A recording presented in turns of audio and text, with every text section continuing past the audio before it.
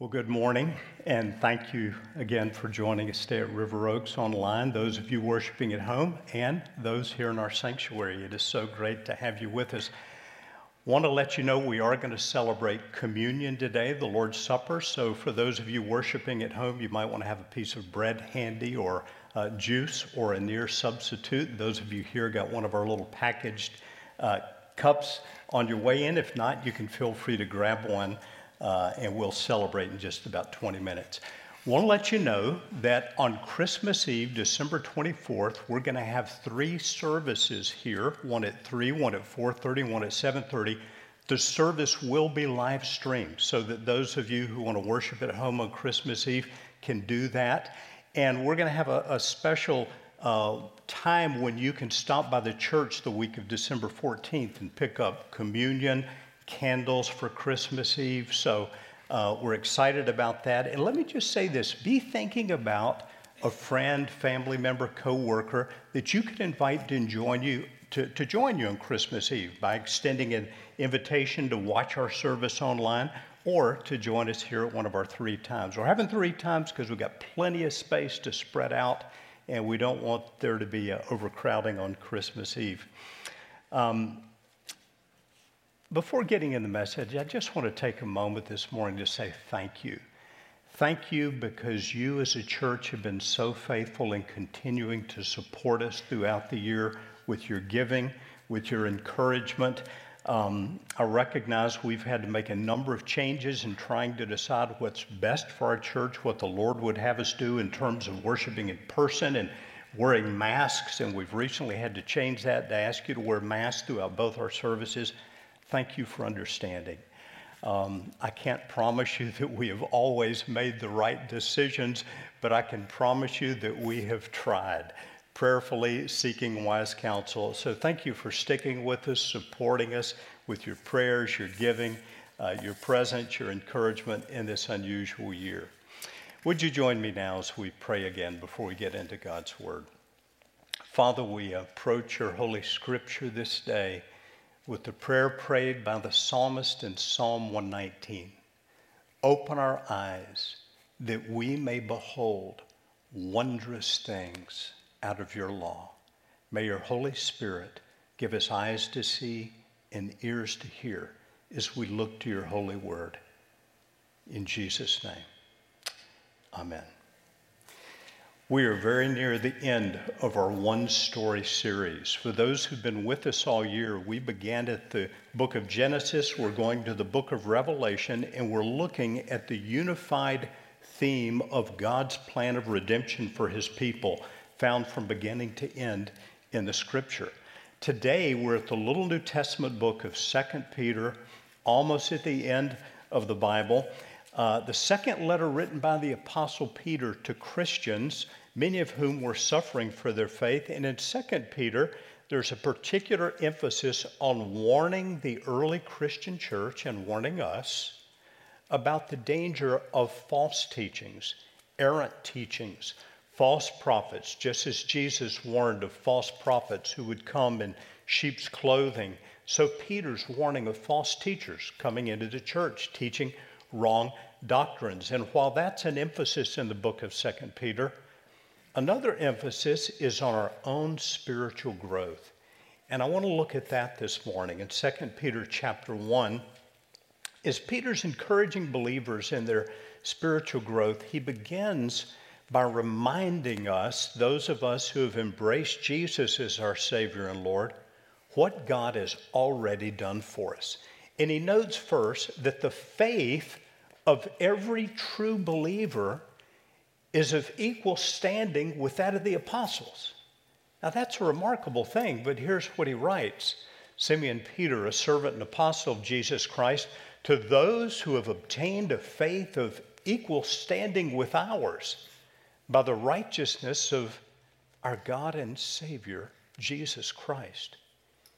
What he's saying, I think, is that every believer, no matter how long you've been a believer, has a faith that's of equal standing with the Apostle Peter, with the Apostle Paul.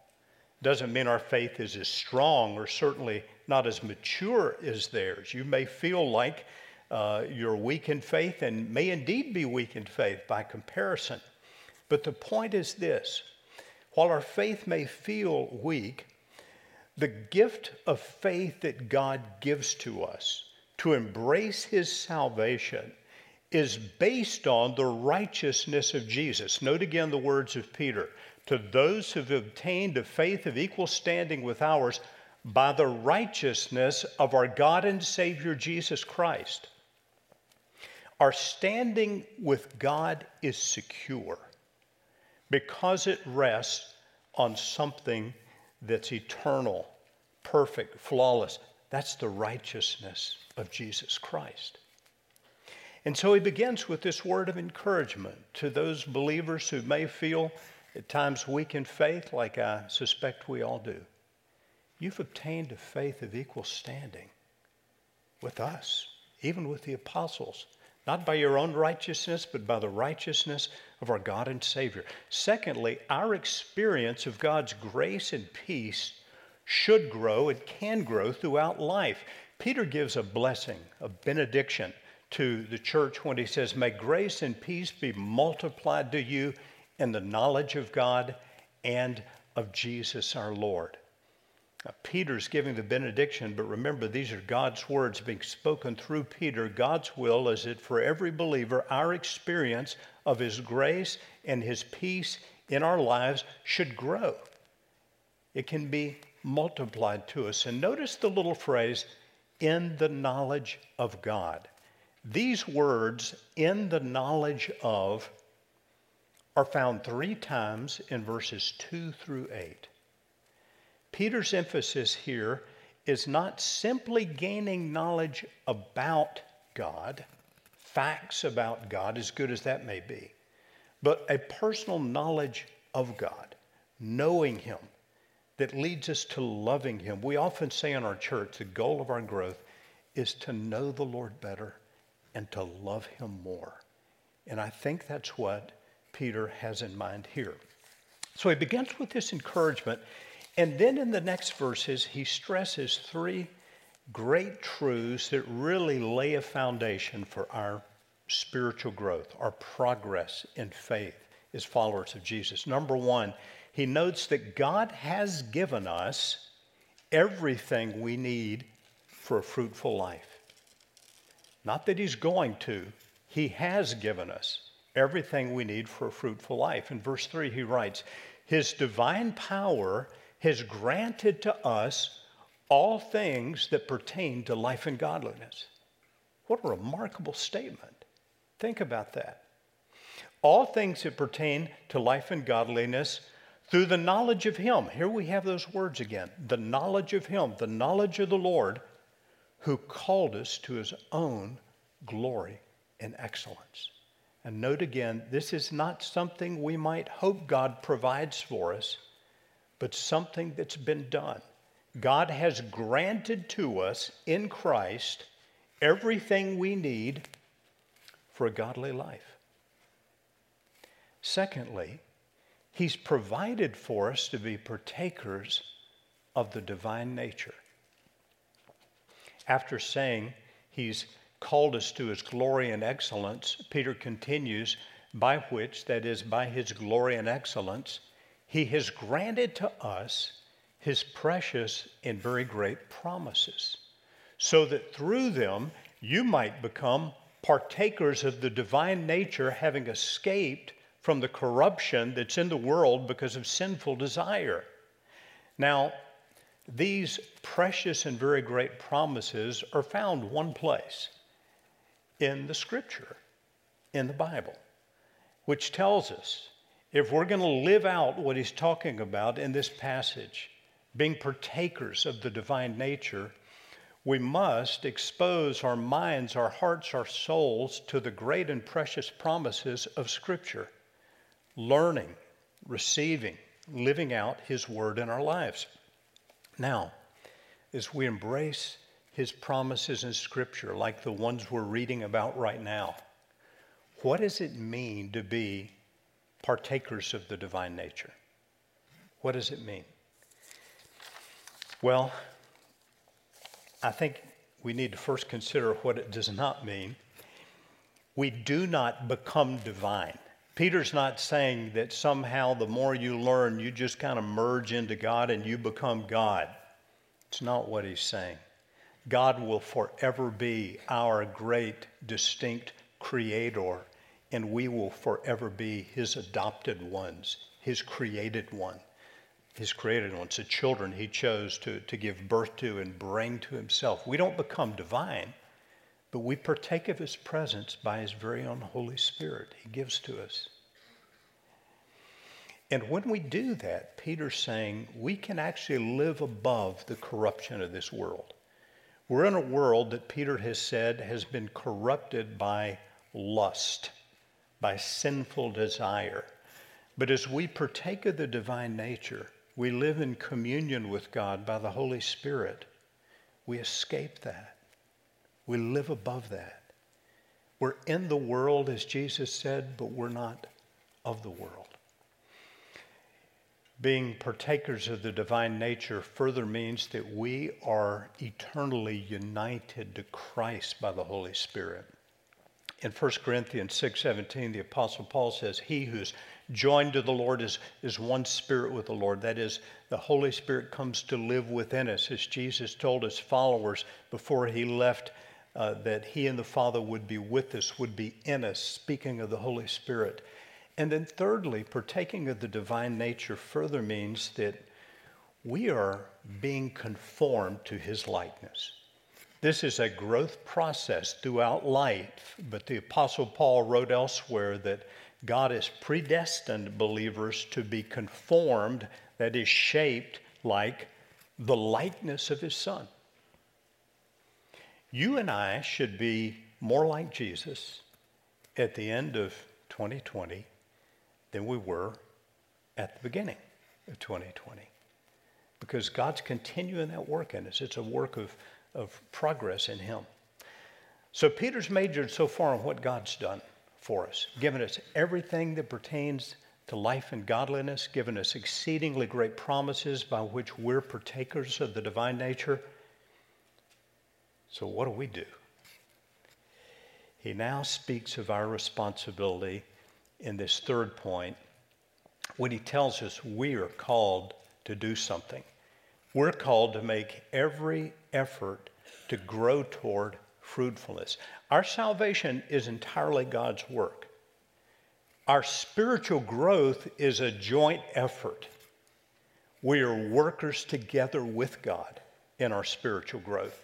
And so Peter says, for this reason, because of what God's done for you already, make every effort to supplement your faith with virtue, and virtue with knowledge, and knowledge with self-control, and self-control with steadfastness, and steadfastness with godliness, and godliness with brotherly affection, and brotherly affection with love. For if these qualities are yours and are increasing, our spiritual growth should be ever increasing throughout life. If they're yours and increasing, they keep you from being ineffective or unfruitful in the knowledge of our Lord Jesus Christ. Our salvation is entirely God's work. Our spiritual growth is a joint effort. God's grace enables our effort. And so it calls us to work on our spiritual growth.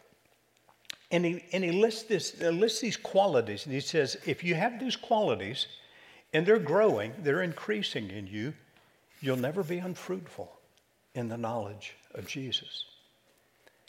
Now, let's look at these qualities for a minute. It might help to view them like this on your screen. He says, first of all, to make every effort to add to your faith virtue. Virtue is moral goodness. It's the same word used here for virtue has been translated as excellence in verse 3 when he talks about the excellence of Jesus. So what Peter's talking about when he says add to your faith virtue is the moral goodness that you see in the life of Christ himself. Add to your virtue, he says, knowledge. We're always growing in our knowledge of the Lord. Add to your knowledge self-control. The Apostle Paul in the book of Galatians writes about 9 fruit of the Spirit. The fruit of the Spirit: love, joy, peace, long-suffering, gentleness, goodness, faith, meekness, self-control. Self-control means we're not controlled by the passions of the flesh, but we're under the control of the Holy Spirit. It's a quality that a Christian grows in throughout life as we partake more fully of the Holy Spirit's presence and power within us. The discipline, the quality, the fruit of self-control, it can grow in your life. It can grow in our lives. Add to your self-control, Peter says, steadfastness. Steadfastness is spoken of frequently in the letters of the New Testament. If you're with us when we looked at the book of James a few weeks ago, you may recall an emphasis on this there. The Apostle James wrote in James chapter 1, "Count it all joy, my brothers, whenever you encounter trials of various kinds, because you know that the testing of your faith produces steadfastness." And then he says, "Let steadfastness have its full effect, so you may be perfect and complete, lacking in nothing." In other words, you have to have the quality of steadfastness to be mature and complete in your faith. And steadfastness is developed as you go through trials, the testing of your faith. The very presence of the quality of steadfastness, the same word is sometimes translated perseverance, in a Christian's life, tells you that they have been through some trials, that their faith has been tested. Maybe you know Christians like this. I've known a number over my life. And I've observed them as they've gone through terrible, terrible trials, hard things. Yet in their trial, in their suffering, in their adversity, they didn't turn away from the Lord. They just drew near to him. They drew on his strength. They drew on the power of the Spirit. And they came through the trial, and you see on their countenance something of the beautiful peace of God and presence of God. There's a quality, there's a maturity, there's a rest to their faith. There's a steadfastness. It's come through persevering. The Greek word translated steadfastness, also perseverance, is a word that means abiding under. Even under trial, we abide faithful to God. We keep our eyes on God. We don't turn away from God in trials. We draw close to God. We draw our strength to him, and the quality of steadfastness grows. Add to your steadfastness, Peter says, godliness.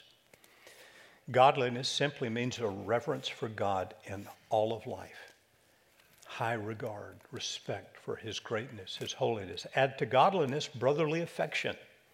Brotherly affection comes from the Greek word Philadelphia. Easy word to remember. Has to do with brotherly love. This is Christian affection for one another, the way believers are to love and care for one another.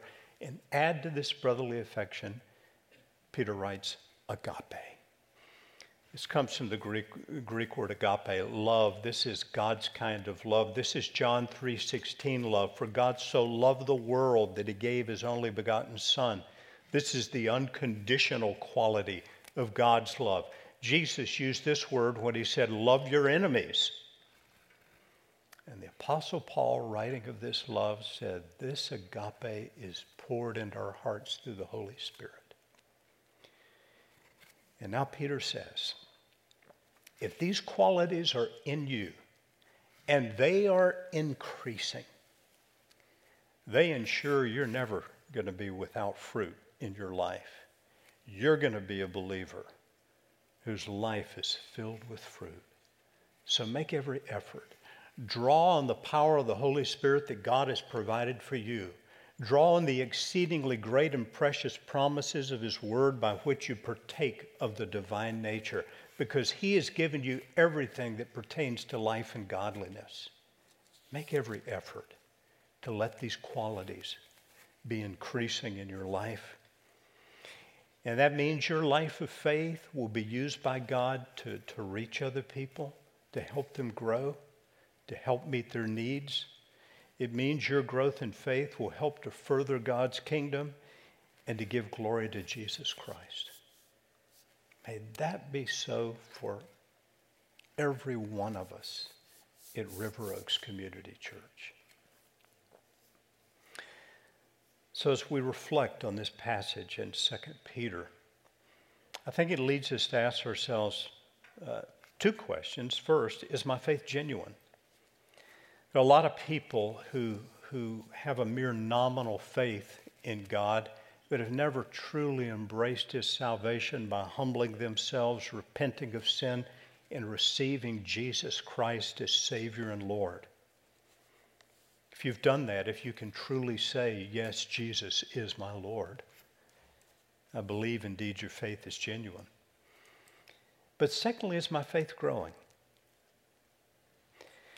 I'm sure some of us, perhaps many of us, would say that 2020 has been a year for us like no other year that we have lived.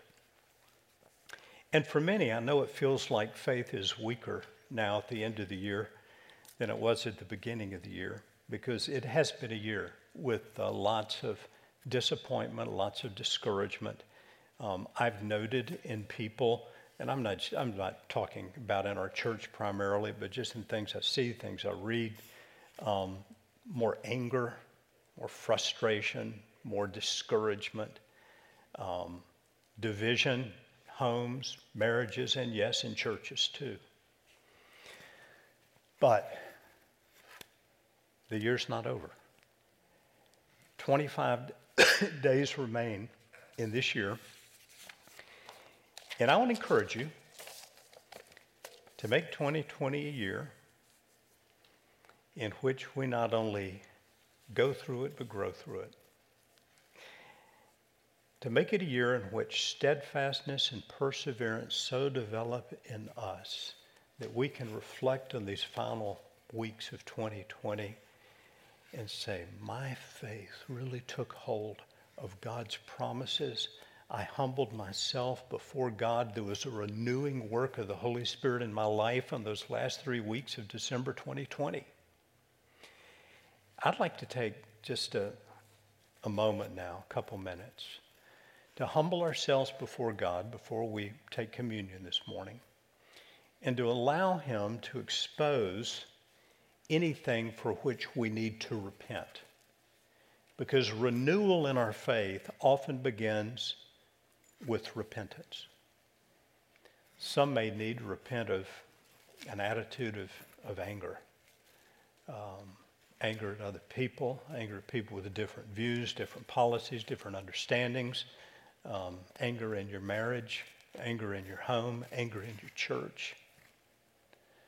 I'd like to take a moment and ask God, the Holy Spirit, to prepare us that this communion would be something special today. Time of renewal, rekindling in our faith, revitalization. So would you join me now as we wait on God and invite the Holy Spirit to prepare us to take communion today?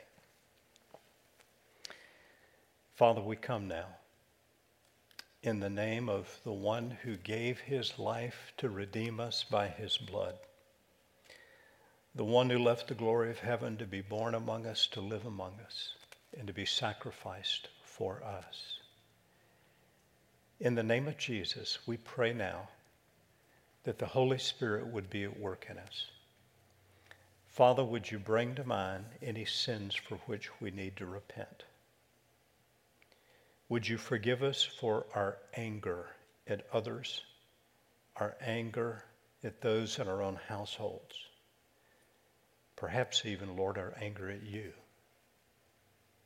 Forgive us for being so quick to judge this year. Forgive us for hatred. Forgive us for becoming so discouraged when all the time you have already provided all that we need for life and godliness, that we might be partakers of the divine nature. Forgive us for not trusting, for not believing.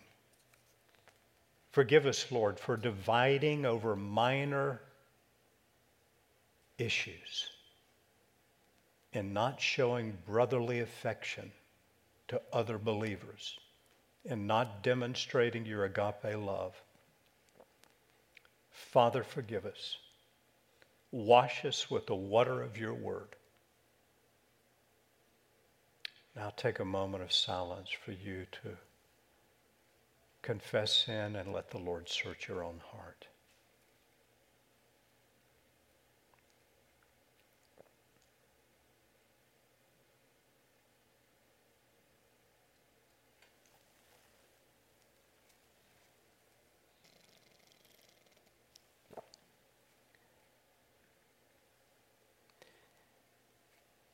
And now, Father, we remember the beautiful promise in 1 John chapter 1 and verse 9, that if we confess our sins, He's faithful and just to forgive us our sins and to cleanse us from all unrighteousness.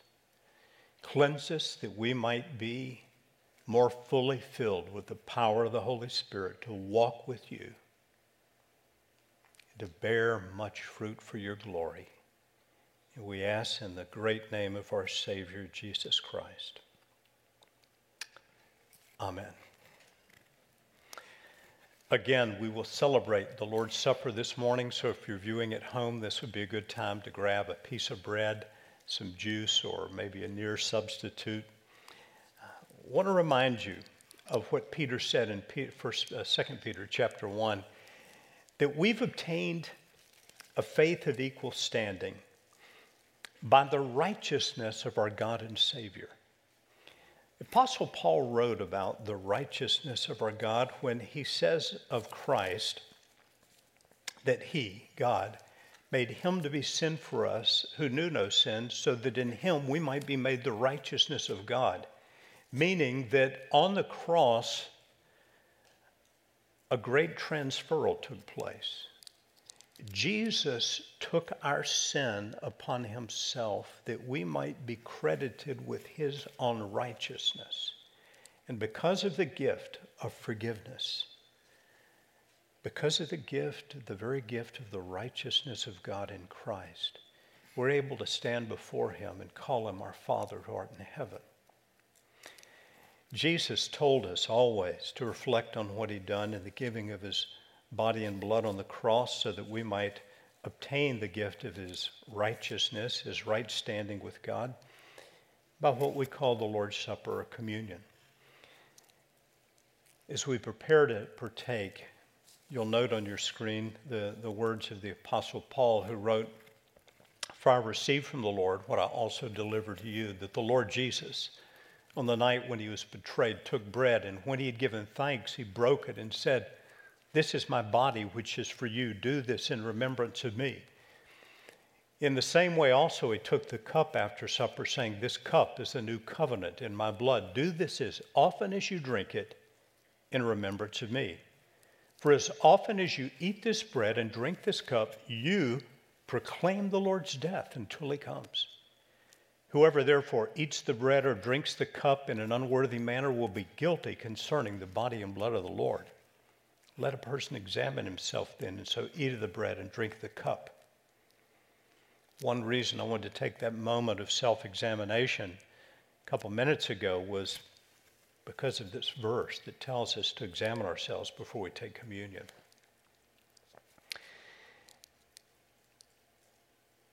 I'd like to pray once again, and then we'll partake together in just a moment. Father, as we prepare to take this holy thing we call communion, the Lord's Supper, so work in us that we take it rightly and that we receive all the benefits that you intend as we reflect upon the giving of Jesus' body, the giving of his blood, the bringing us into this new covenant. Holy Spirit, help us partake rightly now. In the name of Jesus.